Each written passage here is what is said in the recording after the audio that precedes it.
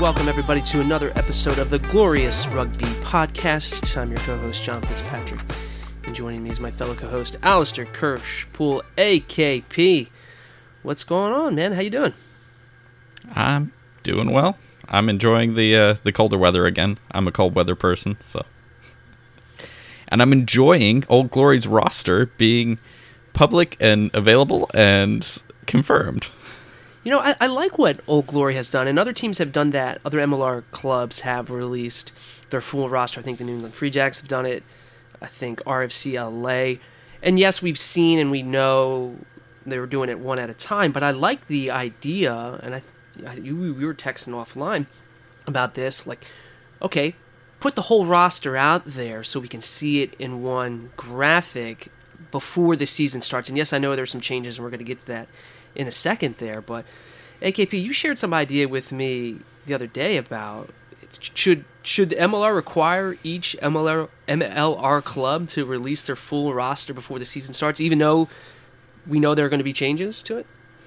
Oh, absolutely. I mean, it's one of those that, like, when your training camp starts, everyone who's at that training camp should just be announced. Like, there's a lot of things that I wish the MLR required of teams in terms of communication, but it's so easy to just say, look, you got to put out a roster at the start of training camp, because there have been situations, there's some players on teams around the MLR where, you know, some sleuthing of the photos of the training camps reveals players on those teams who haven't been announced yet, and so they've sort of undermined their own announcement by posting pictures of the players at camp, and it's silly. Like, why? Especially, you know, these guys are under contract. You got the time. Just announce that they're signed. And yeah, like you say, there's always some changes. There's always some guys who come in last minute, or, you know, guys who, like, they haven't figured out the visas yet and stuff like that. But that's fine. We can all understand that when there are a couple of changes before a season, but why not just have the bulk of the roster announced?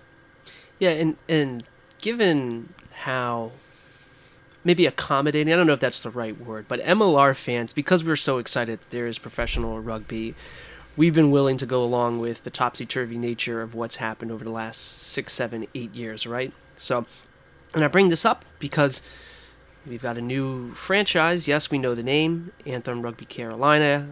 Everyone's calling them Anthem.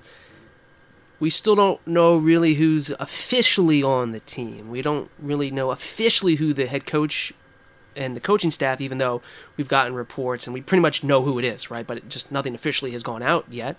So as you said, other folks like Brian Ray, for example, and other folks, if you go on Reddit, are sleuthing, trying to figure out who is actually on the roster. We're getting bits and pieces here and there. And yes, I'm sure we're going to have an official announcement here soon about who actually is on the Anthem roster. But then, yeah, you know, you're requiring fans to sleuth around and try and figure out and piece together a roster. And in fact, I think it was maybe it was Brian Ray from America's Rugby News who identified that there's a fly half on Dallas who was in some training camp pictures and hadn't been announced yet. And I don't think Dallas had officially announced him yet, and I don't think they have.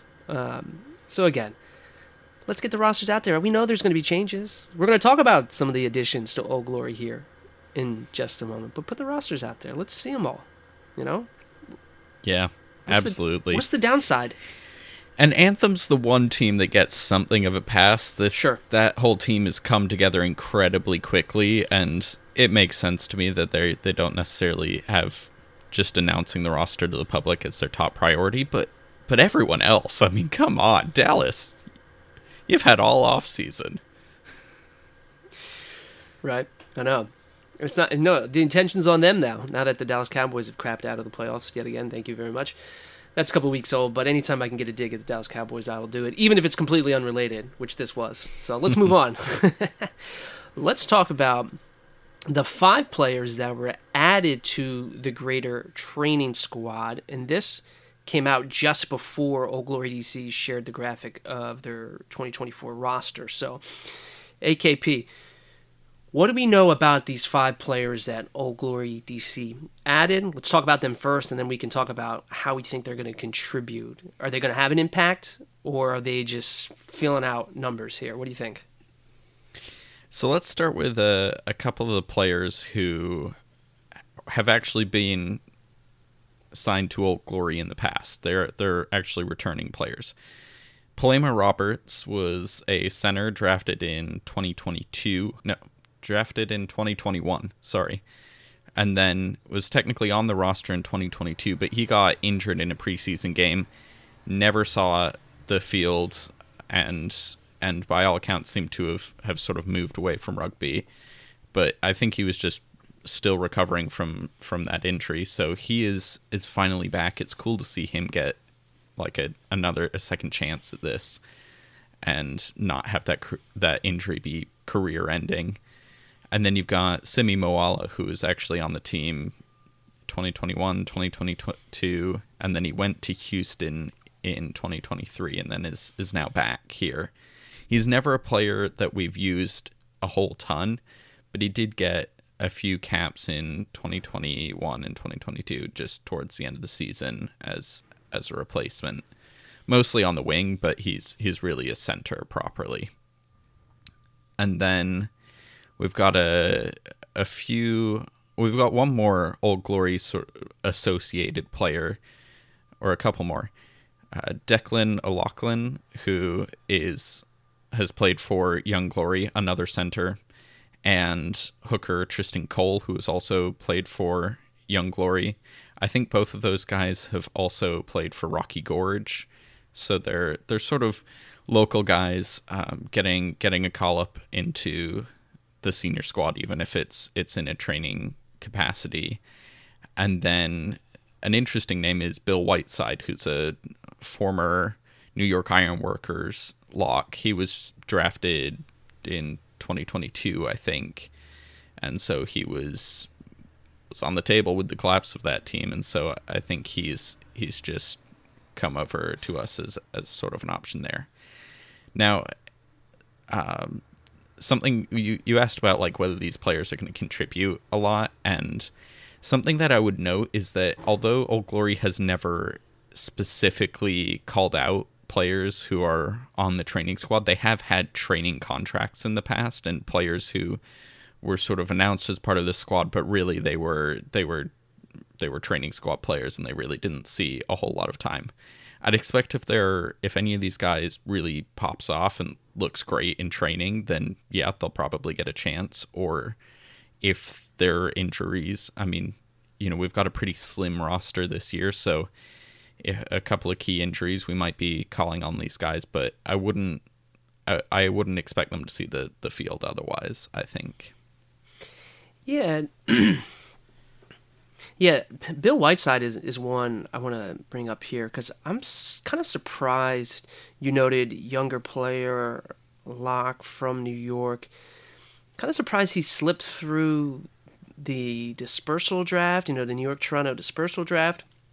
And then also the Anthem expansion draft. Unless I missed something there, but it seemed like no team put a claim on him. So I just wonder what that's all about.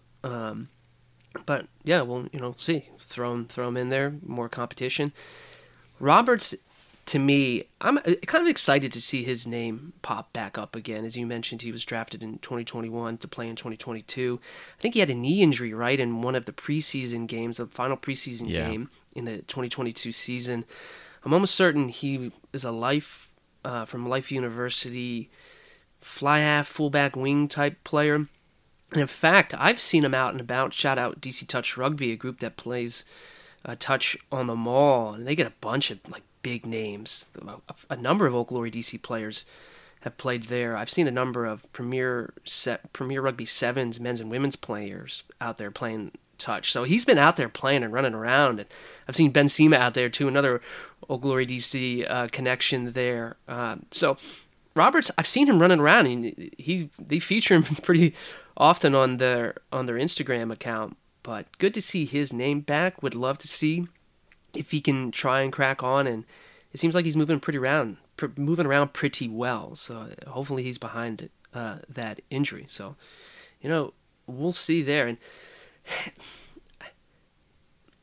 more bodies for training camp. Injuries are going to happen. Some guys with some MLR experience, others with, I think, the USA Hawks as well. So, yeah, good to see. And like you said, we'll see what happens. Injuries happen, but some nice additions to the squad there. Yeah, it's actually quite a promising little group of players there, and hopefully they'll all get their chance at the big time. At the big time.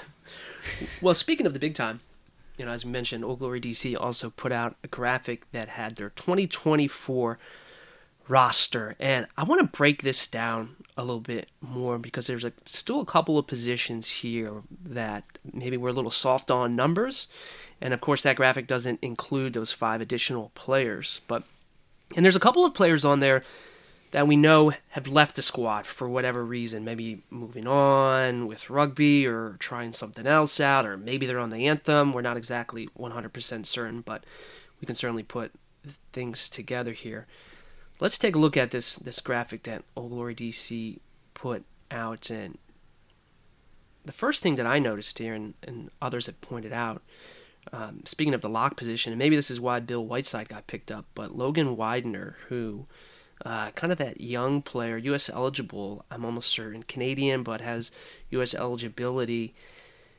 He was announced by Old Glory a couple of months ago. He's not on this roster. It seems like he's getting loaned out to the Anthem, but it's not 100% certain yet. That's one player where it's one of those where it's like, dang, been nice to have him on the roster, but kudos to Anthem if they can develop him and get him playing time. So that was one thing that stood out in my mind when I saw this. But AKP, looking across the positions there, is there one still that makes you a little bit nervous where you feel like we don't quite have the numbers you would like? Yeah, I mean, it's prop. I mean, there were 5 props in that announcement, and when you think about the fact that 4 of them have to be on the field at any one time, that's an insanely small number. Like, I would be happier with like 8 props personally, but at least 6.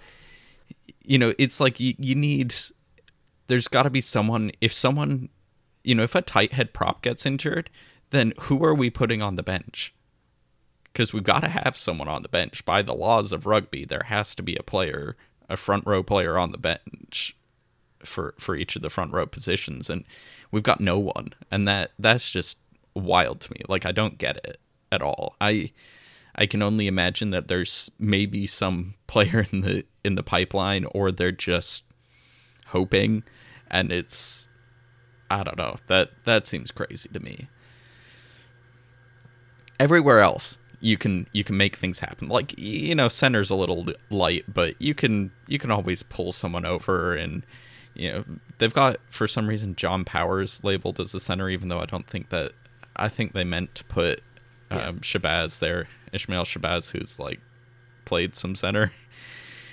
But either way, you can move players around. You can always find someone to fill in at center. It's not that big a deal. It's a little bit of a big deal, but it's not that big a deal. But front row, those are you either have the qualified front rowers or you don't. And right now, a couple of injuries, and we're playing every single front rower that we have on the roster, and that's just. Well, AKP, let's look at this real quick. Week 1, who are you penciling in as your week 1 starters at loose head prop, hooker, and tight head prop? I mean, it's got to be Ascaro at loose head prop, absolutely. I mean, I think Joe Rafter looks promising. I think, who knows? Maybe he'll really fight Jack Ascaro for that position, but my guess is it's Ascaro. It could be Facundo Gaddis at hooker. He's sort of the oldest, most experienced one, but Martin Vaca, which I hope I'm pronouncing that name correctly. I think so, yeah. Martin, young, really promising hooker. I mean, he could, if he really shows up in training camp, I think we could see him starting there. And I really don't know about tight head, because you've got Kevin Brow, and you've got Tyler Rowland. And Kevin Brow, he could be decent. I mean, he's played for a national team, but not a national team you've heard of or ever seen play. And Who? He's got I don't even remember. It was one of the African countries, and so he's, maybe he's decent. I don't know. Really don't know anything about him. And then Tyler Rowland, he was fine for Toronto, but he wasn't popping off the pages like, this guy's the next great thing. So I guess it depends on which one impresses in camp, who's going to be there. But it really raises a lot of questions. I'm really not sure how the front row is going to turn out. Jack Scarrow is going to be great, and I have decent confidence in Joe Rafter being decent, and beyond that, who knows? Okay, so the front row is making you a little bit nervous. I think we've identified, and if you want a deeper dive on this, AKP, quick segue here. Glorious Rugby, your website is back up. Looks like you're contributing articles again. It looks like you've really broken down this 2024 Old Glory DC roster with a lot more explanation on position. So, folks, if you're listening, go check out the Glorious Rugby website. Is the URL still the same? Yes, it should be by the time the listeners of this are going. We'll include it in the show notes so that you can take a look at it as well. So we're still a little front row, a little nervous about. But, again, we'll see how things go. Guys staying healthy, that's certainly key. If you look at the lock position here, AKP, what excites you about the lock position, or do you have some concerns here as well with the 4 players listed right now? Considering there's probably, obviously 5 with Whiteside, but... Yeah. I mean, looking at lock... in some ways, it's concerning that there are so few domestic players there. I mean, you look at it, Tavita Nangali. I mean, that's the thing. The players who are there, great. Rob Harley should be fantastic. Ignacio Dotti, we've seen him in MLR, and he's great. And Tavita Nangali has been here for years and has been fantastic. But the fact that there's only one domestic player means that we're going to have to use and it's a guy that he's straight out of the draft, Charlie Overton, I think. And so it just raises the question of, how many foreign player spots are we going to be using there? Or are we going to be dragging Colin Gross back over to cover that spot again? And I think there's enough options. There's enough back rowers, too, who can play lock, like Colin Gross. And, Lautaro Bavaro did a decent job last year when we had to call him in for, a game to play at lock. But it does concern me that there's not a lot of domestic options there. Yeah, it's a good point to bring up, and I think you're 100% right. I do think there is some roster position flexibility built in for some coverage in the event something like that happens. So certainly something to be made aware of, because as we all know, those match day selections around domestic versus the foreign player slots, that can get tricky. And we saw some stuff last year where, particularly at the beginning of the season, with William Talataina, who did not play the first 2 games of last year, which was, I thought, a big surprise to me. I don't know if it was an injury thing or if it was just, what we talked about the match day 23, but certainly stuff that Simon Cross and the coaching staff are going to have to take into consideration there. And I think you're right, Colin Gross sliding over to lock is coverage, but probably, ideally, a player we want in the back row. So let's move to the back row, because the back row is a little crowded, and we've talked about this before. I would say it's probably, look at these names on this list. They jump out at you. It's probably the strongest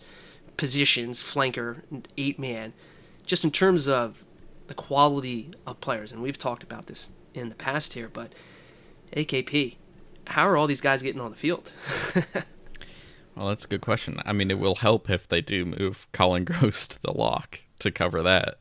But, there's 3 back row positions, and there's you look at this, there's 6 solid players who could play in the back row at any time. I mean, you have Bavaro, you have Gross, you also have Jama, you have Corey Daniel, who coming back from injury, but he has been explosive. The tackle leader in the MLR one year.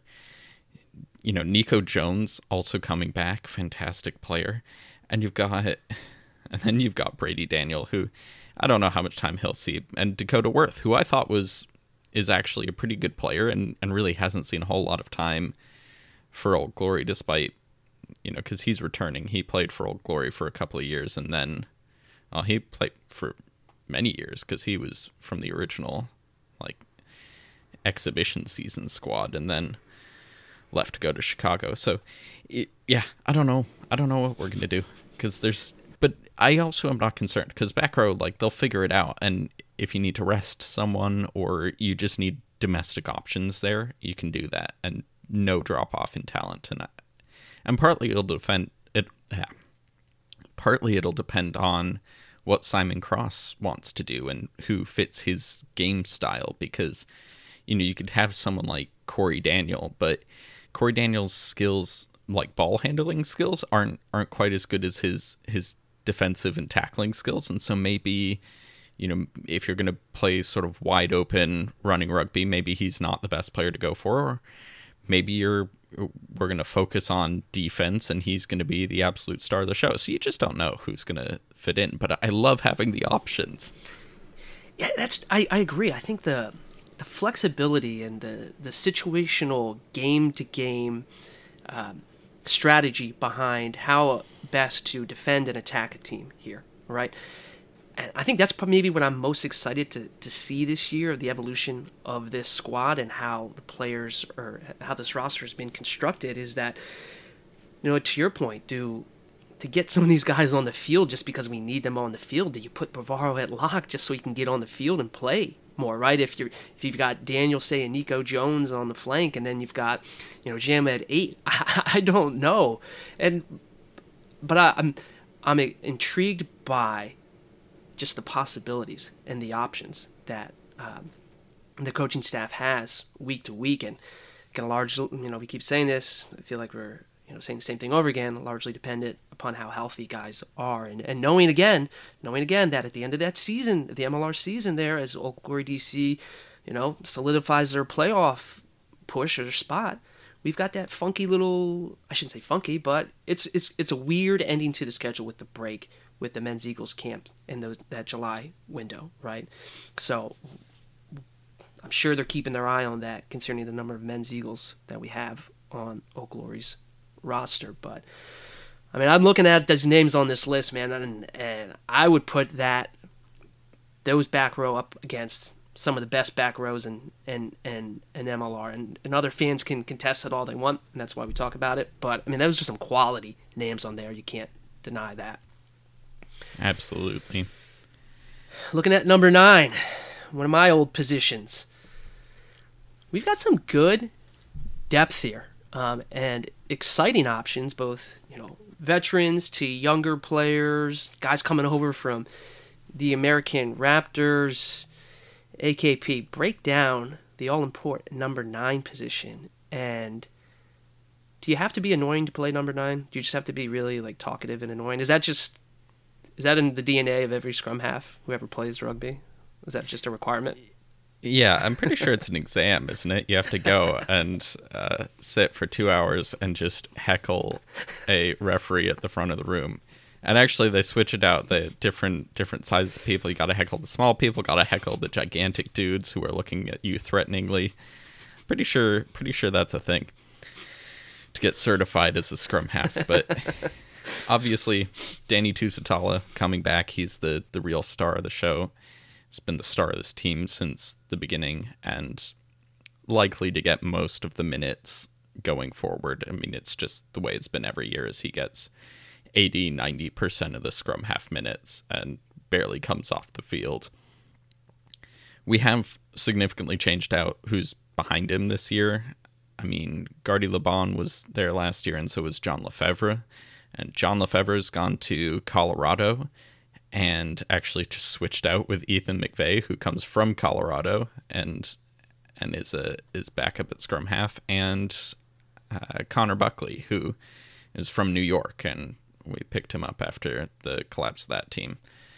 Another promising young scrum half. So I don't really know which of those two is going to be the sort of go-to backup option, but I think they both have a chance. It's going to be a matter of who proves themselves. I mean, I think Connor Buckley has more MLR experience. He actually played quite a bit in New York and has really proven himself to be a good MLR level scrum half. So I think probably him as the number two, but I was going to go the other way. Got a chance.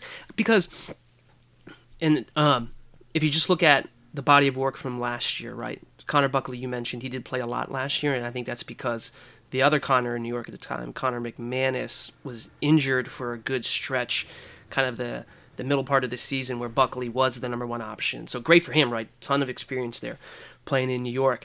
Intrigued by Ethan McVeigh because, the Raptors played in Super Rugby Americas last year, and they're doing it again this year, and that's a quality competition.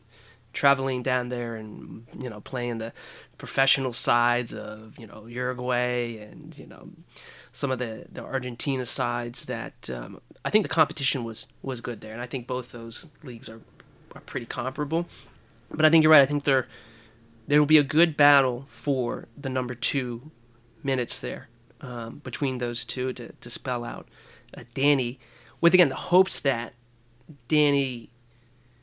Not that we want him to come off the field necessarily, but if he can maintain his 100% intensity, and again, he's an Ironman, right? Like, he's played in every single game, has started every game except for one, Houston last year. If we can have him as fresh in week 1, all the way to the end of the season in the playoffs, that's what we'd like. So if that means that Danny, and we've talked about this before, if Danny plays 5-10 minutes less than he normally would, I'm okay if that means we can have a longer run for the Shield and we keep them fresh because we know this is such a brutally tough sport. So it'll be interesting to see how that number 2 battle shakes out for the number 9. And maybe it just comes down to a yelling competition. Whoever can yell the loudest. Maybe that's the final. Yeah. That's the final decision maker there. But all right, moving on. Fly half. This is a fun bunch. Some new names coming back. Some names. A couple of names that have left. AKP, your thoughts on the number 10 jersey? So, yeah, Tito Diaz-Bonilla, who played most of the minutes in 2023, but was sort of passed up by Graydon Bowd by the end of the year. He's left, and left over, you still have Graydon Bowd, who's staying with the team. You have Mike Weir, who barely got any time last year, but he's a young developing prospect, so maybe he'll get more time this year. Maybe not, but he's not really in the running to be the starter. But coming back is Jason Robertson, who's the scrum half in 2020 and 2021, and really represented a great era of scrum or of fly half play at Old Glory. We had difficulty replacing him, and so whether he starts or Grady starts, I think it's going to be a close battle, because what we saw last year was that originally we started with Tito as the starter, and he was the sort of go-to, and that's because he has all sorts of top 14 and premiership and really these high-end league experiences.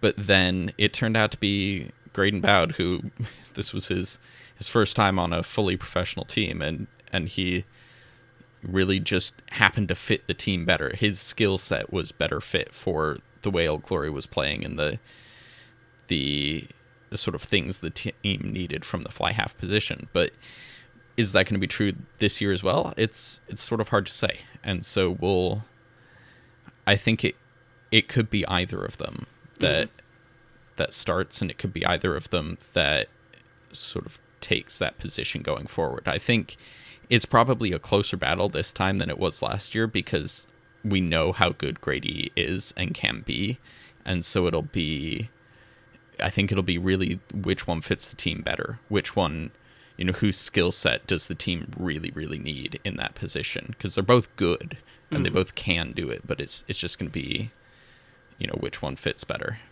Yeah, I think both are great kickers, right? I think both are pretty good off the tee, so they're going to be kicking for points, kicking penalties. Both, and let me know if I'm wrong on this, both I think are pretty good at distributors, right? Controlling the game that way, finding the good pass, moving the ball along. What we saw last year, oftentimes we saw Grady and Tito both on the field, but Tito was going back to fullback. I don't think we're going to see that this year. Obviously, Tito's not on the squad, but I don't think we're going to see our fly half rotating with fullback, because I think, as we talk about with the back three in a second, I think we've had a massive upgrade in the back three compared to last year. More size, more just better fit. So I'm excited to see our fly halves actually just like sticking with fly half. So you got to think Robertson's probably penciled in to be the starter, but we'll see in training camp who wins out that battle. But hey, if we can get close to the form that we had Robertson a couple of years ago when he was last with Old Glory, I mean, he was leading the league in scoring, and yes, that was a COVID-shortened year when they got off to that hot start the last season with Old Glory, but he was playing well. So if we can return to that form, that would be dynamite for Old Glory. So excited to see where we're going to happen there, and hey, it's good to see that again, that Old Glory picked up Mike Ware again, and again, maybe a little surprised that the Anthem didn't try and put claims on him. And again, we don't know this. Maybe they did. But, it seemed like the Anthem would be an ideal landing spot for someone like Mike to try and play more. But we don't know what happened there. Could be. Real quick story, going back to when Mike Ware was drafted, it seemed like New England wanted to draft him. But he had a consulting gig lined up in D.C. that he really wanted to work in. And this is a story that I heard from the New England Free Jacks fan podcast, the Free Jacks. Allegedly, New England said, you know what, we respect the fact that Mike, has a career, after college, and this consulting job is something that's important to him. And I guess didn't draft Mike so that, not that Old Glory could draft him, but gave them, I guess, the opportunity to do it or whatever. I could have that story wrong, but that's the gist of what I got. So maybe some of that was in play there as well. So yeah, fly half excited for that. Moving on, center position. AKP, can you play center? They might need me to, because it looks like we might need you, man. Talk to us about what's going on at the center position there. I mean, there's some good names there, obviously. Oh yeah, yeah. The two starters are fantastic. I mean, Willie T has been just a dynamite center for Old Glory the last couple of years, and then you've got Tommaso Boni coming straight in off of, sort of came out of nowhere into the USA setup and just was instantly locked in as the starter at center. And so you've got two great options there. But the problem is, who else is there? And, like we've said, Shabazz will probably play a little bit of center if they need him to, or he certainly might go on the bench as sort of wing / center cover, because he can play both. But it's a really shallow position. I would have been happy with about 4 centers. I think that's, or maybe 3 if you've got someone who can clearly cover, but we don't have that. We have 2, and then a third who can probably cover. And there are more on the training squad. I mean, you've got Simi Moala and Palema Roberts and Declan O'Loughlin, but but they're probably not going to play, and there's a reason they're on the training squad and not the main squad, and it's because the coaches probably don't want to put them in the game if they don't have to, and so it does make me a little uncomfortable. It'll be great. When everyone is healthy, the center position is going to be a major area of strength for Old Glory, and when everyone is not healthy, it could be a big problem. Mm-hmm. Tommaso, is he 12 and Willie T 13, or how do you think that's shaking out? It doesn't matter. That's a good question. Yeah. In some ways, they both are more 12s than they are 13s, but I do think you'll probably see Talataina at the 13. Yeah. I think he's got a bit more of the running and distribution to play 13, but I think we could see them switch up too. It could be the sort of experiment and see what works.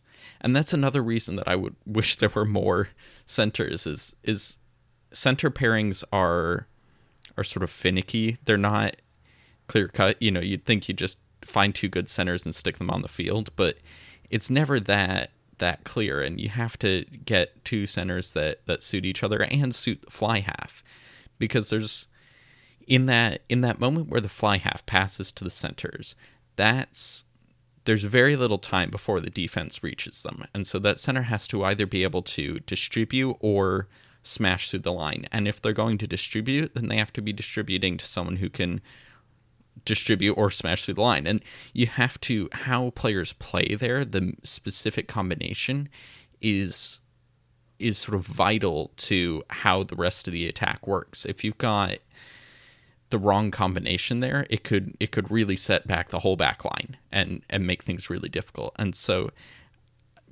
it makes me nervous having only two options there, really. I would love for there to be at least one more player, so that we could experiment and see who works best together. Yeah, and I like how you brought up the attack. And for my side, look, I love running rugby. Like, let's score points. Let's make this fun and exciting. Let's play like the Utah Warriors. But at the same time, as we noticed the last 2 years, even though there was an improvement on their defense last year, Old Glory, that's still a challenge for them. And I think that's, Simon Cross, he was a defense coach in Italy, if I have that correct.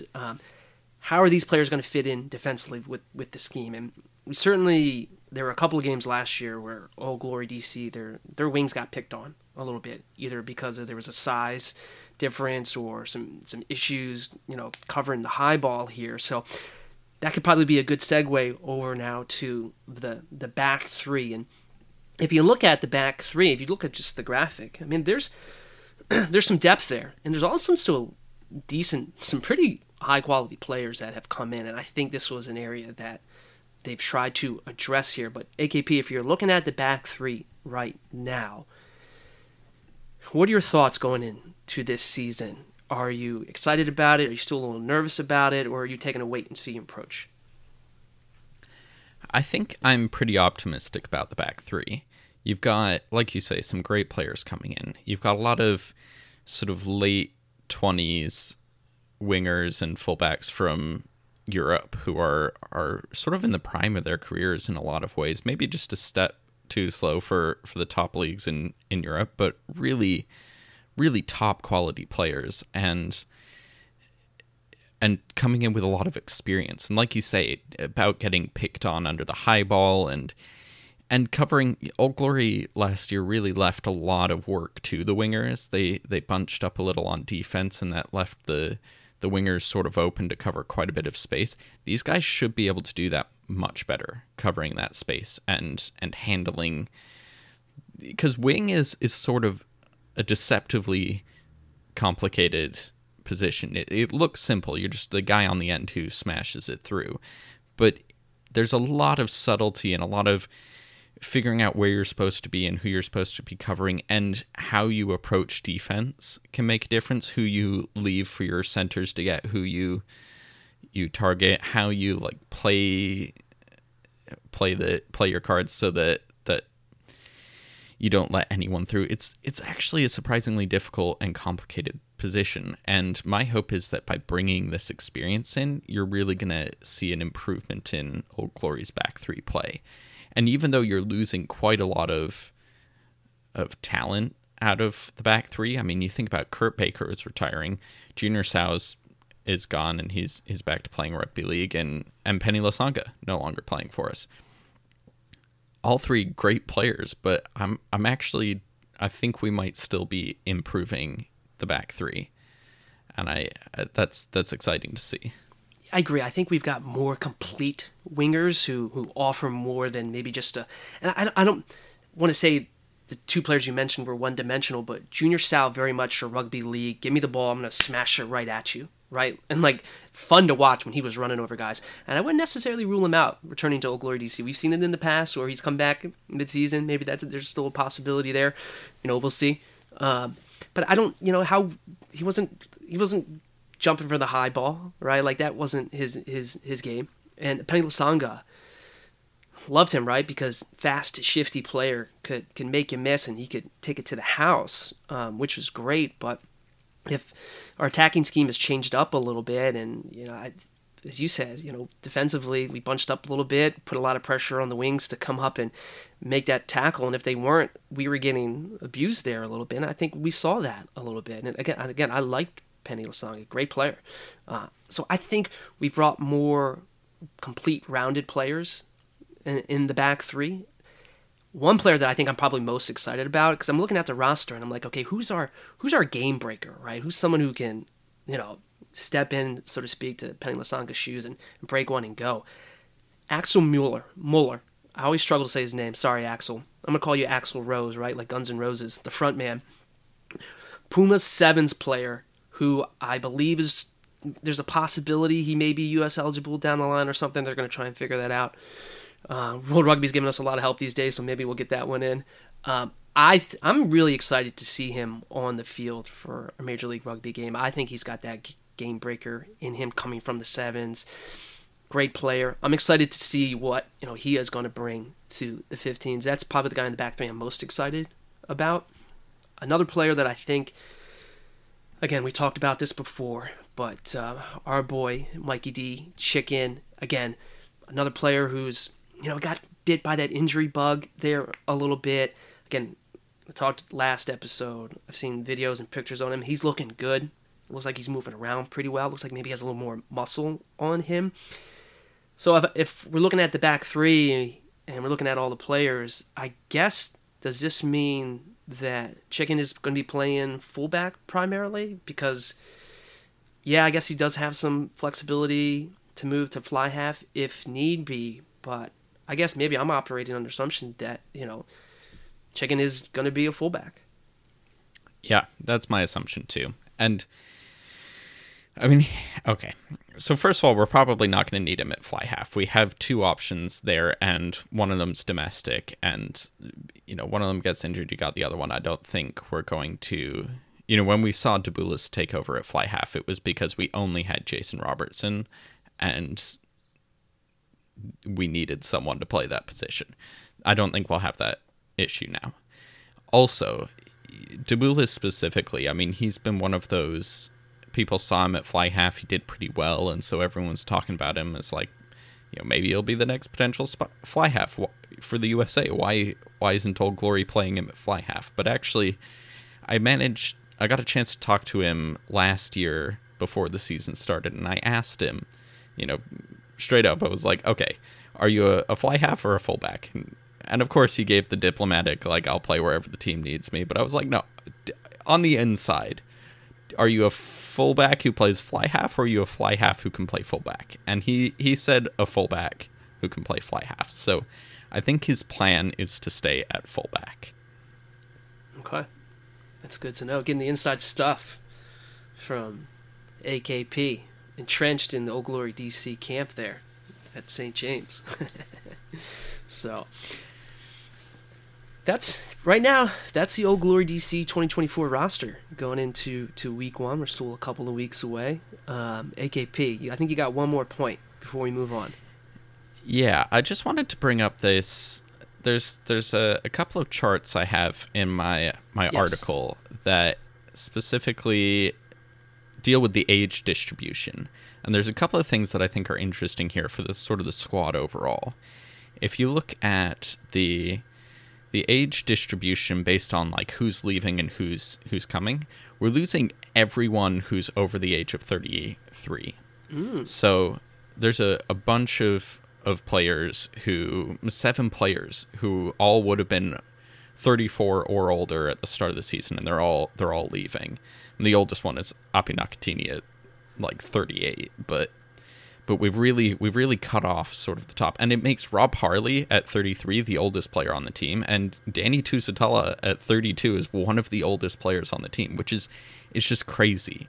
We've really cut down on the sort of really the older veteran players, and then we've also sort of carved out the middle of the squad. The sort of 25-26 age range is sort of gone down a bit, and we're really focusing the majority of the squad in this sort of 27 to 32 age range. That's sort of the prime years of a rugby player, really, when you think about it. And then we also have a contingent of younger, like U25 players And when you look at the distribution based on domestic versus foreign, a lot of the foreign players, all but one of the foreign players is 28 or older. They're almost all in that, and most of them are in that sort of 28 to 30 range, that like those prime years of which I think says that what we want from our foreign players is to be veterans, but also to be really high performing veterans, still in their prime and really able to deliver at a high level. And Martin Vaca is the only one who doesn't. He's 22. He's the only one who's not in that range. But then you look at the domestic players, they're almost all 28 or younger. And we have a big core of domestic players like 26, 27, 28. And those are all guys who, when you think about it, they're going to be in their prime, in that sort of 29, 30, maybe 31 age range at the 2027 World Cup. They're all players who like, if they could play in the next World Cup, and they would be in sort of prime age.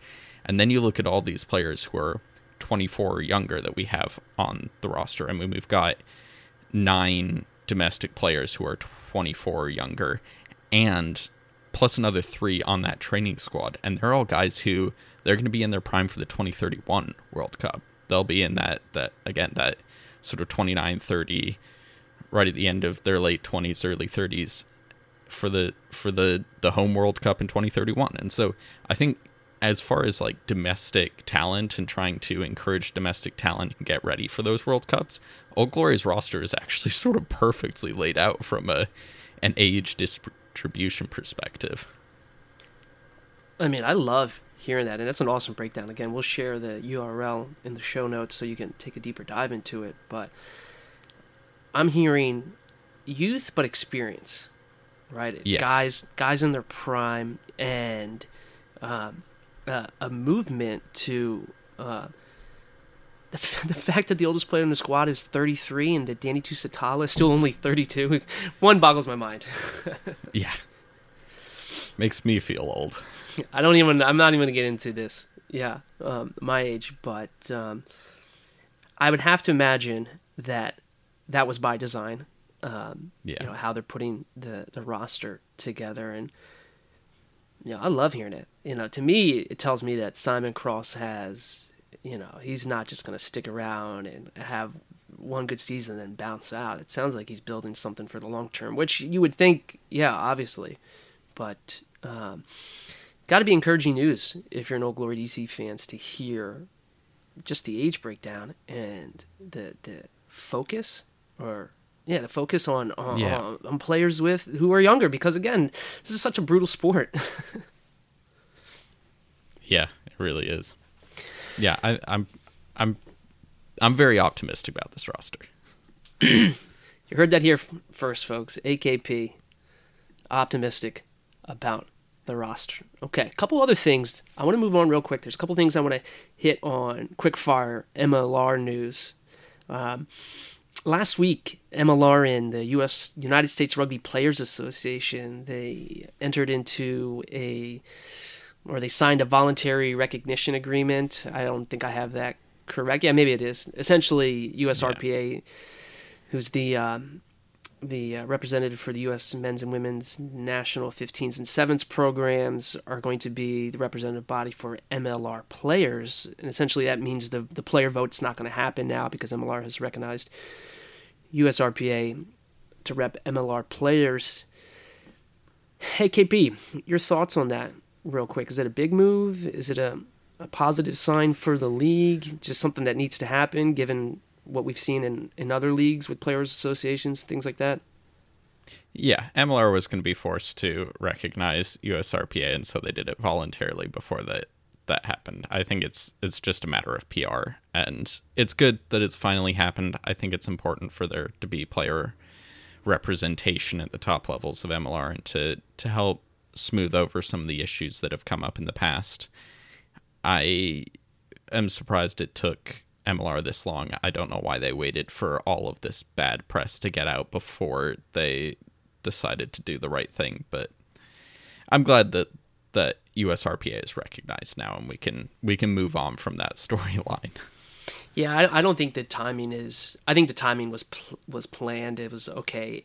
MLR, we got a couple of, I shouldn't say bad news, but some fans were negative about how teams left, and then the rollout of LA, and then the anthem thing. That I don't seen any. I haven't seen anyone on social or on MLR Reddit who have disagreed with MLR and USRPA coming together. So maybe it's just a little bit of goodwill that MLR bought ahead of the season. So kudos to that. No need to comment on that further. I do want to comment, though, on what's going on with Anthem Rugby Carolina. Obviously, the team is set up to make sure that, or to ensure that more domestic players see more playing time. And there's been a loan between the San Diego Legion and Anthem. So I'm going to try and summarize this. San Diego drafted James River in the first round. They haven't traded him to Anthem, but they've loaned him for one season, the 2024 season, in exchange for some salary cap considerations. But San Diego is also receiving an international player slot from the Anthem. And a lot of people are like, wait a second, like, I get it, the Anthem need to put out a competitive roster here, but MLR clubs across the league are going to say, hey, wait a second here, Anthem's got these international slots that they don't necessarily are going to use. Clubs are saying, hey, could this be an opportunity for us to get a coveted spot to trying to add a piece here? What do you think of all this, AKP, with the Anthem having international player slots that they can either choose to use or not use, but then also trade? Make sense of this for me. Yeah, it's a good question, and there's whether it aligns with their mission to trade these foreign player slots, because obviously if they give San Diego another foreign player slot, that's another domestic player who won't be playing in San Diego. Whereas if they just kept it then and not used it, then that would have been one more domestic player in the league overall.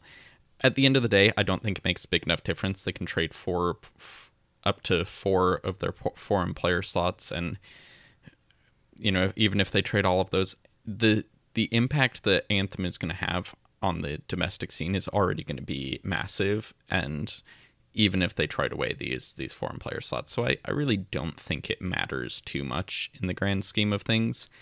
Ultimately, we've heard from people inside the league that the number of foreign player slots is likely to go down over time anyway, potentially even starting next year, that you'll get reductions from the current 10 per team to maybe 8 or lower. And I think that's the approach to take in the long term. Right now, I mean, having looked at the number of US eligible players in MLR, in general, the good ones are getting plenty of time, plenty of quality minutes, and there's like 250 or something US eligible players playing in MLR. It's a massive number. At that point, if you just adding an Anthem to give a few of those who maybe need more of a shot, need more playing time to get it, I really think, MLR is in a good place on domestic development already. I don't think it matters too much whether these spots are tradable, and it'll all work itself out. And this is a long running experiment, hopefully, and the reductions will come and things will change. And I don't know that it matters. Yeah, I agree. And my only other take on this is, I think eventually, right, the MLR and World Rugby want some other operators to come in and take over the franchise, and they're probably going to, the operators probably want to make sure that there are some foreign player slots already, and that they don't have to be like gifted them when taking over the team happens at some point. So yeah, all the clubs should have the foreign player slots. Let it be even. How Anthem runs their team is how they do it. We know their purpose. It seems like, as you said, they're already going to be making an impact when it comes to domestic talent. That I think this is a nothing burger for the most part, but it's just fun to bring up. Yeah. Moving on here, two quick things. One, MLR has a new match day ball. It's Gilbert Rugby. Everyone, I think, is familiar. Has tossed around a Gilbert Rugby ball. But what I think is interesting about this is that there's going to be a a sport tech company, Sportable, which has been in the rugby scene for a little bit. There's some type of tracking device that's going to be placed in the ball that's going to provide real-time insights on data on like speed and meters gained and all that stuff. Love to see how that's going to be implemented across the league. Are we going to see graphics and information in real time for broadcasts? I don't know. Selfishly, is how are they going to share that information? Is it going to be additive to the league? I don't know, but it's just kind of cool and fancy. I will say that someone was joking around. It's how's the NFL, this massive multi-billion-dollar league, is still using the chain gang to measure down and distance, and here you've got this sport, rugby, the cousin over here with more tech in their equipment than the NFL. But anyway, so yeah. Moving on that, last thing I want to bring up here, AKP. Oh, sorry, two things. One, Rugby World Cup, the 2023 Rugby World Cup was the most viewed rugby event of all time. What do you think of that? That's great. I mean, you want to see it growing. Number go up is good. Yeah, number go up is good. We'll see if it continues to increase when it's in Australia in 2027, because if you look at just the time difference, right, for viewership here in the U.S., that's going to be a little bit trickier, right? Those matches are going to not necessarily be the best time if you're here watching in the U.S., so something to be aware of, right? Because, again, we're going to be hosting in 31 and 33, men's and women's, so something to keep track of there. Last thing here, just on the international front for our friends, the USA Women's Eagles, Pac-4 fixtures have come out. They're going to be hosting Canada, going to New Zealand, and then going to Australia. What's important about all of this is that the top three finishers in the Pac-4 will advance to compete in the WXV1. The fourth place team will compete in the WXV2. US and Australia have another thing to play for, in that Canada and New Zealand have already secured their spot for the Rugby World Cup 2025. So the next best finisher here, either Australia or US, has a chance to secure their spot in the Rugby World Cup being played in England. USA and Australia, that's always been a fun rivalry. They've gone back and forth the last few years. The newest Women's Eagles head coach, Sione Fukufuka, came from the Wallaroos to add a little bit intrigue to all of this that is shaking out. But the U.S. is going to be hosting Canada. I believe it's going to be Saturday, April 27th. TBD on the location. But if you listen back to an interview from RFC LA owner on a Rugby Wrap-Up episode not too long ago, he had mentioned a possible doubleheader. But that was before the schedule changed a little bit with the addition of Anthem. So if I had to guess, I would say that game is going to take place in LA as a doubleheader, a part of RFC LA. So that'd be pretty cool. But yeah, thoughts on any or all of that? Well, there is just one thing to note. It's been mentioned on Twitter, pointed out that this Pac-4 series is happening right as playoffs in the women's premiership in England, where a ton of the Canadian and US talent plays. Yeah, is going on. So that could potentially stir some things up. You'd hate to see the US understocked with talent because of that scheduling conflict. It just seems unnecessary too for World Rugby to do that. But hopefully the teams in the UK are flexible. Yeah, and you bring up a really good point. Not the best timing. You would think World Rugby would have seen that and looked across the calendar and seen what's going on there. So if you're the USA Women's Eagles, you probably look at, okay, all right, you've got Canada, New Zealand, Australia. How do you approach these three matches, and do you basically try and go all in to beat Australia?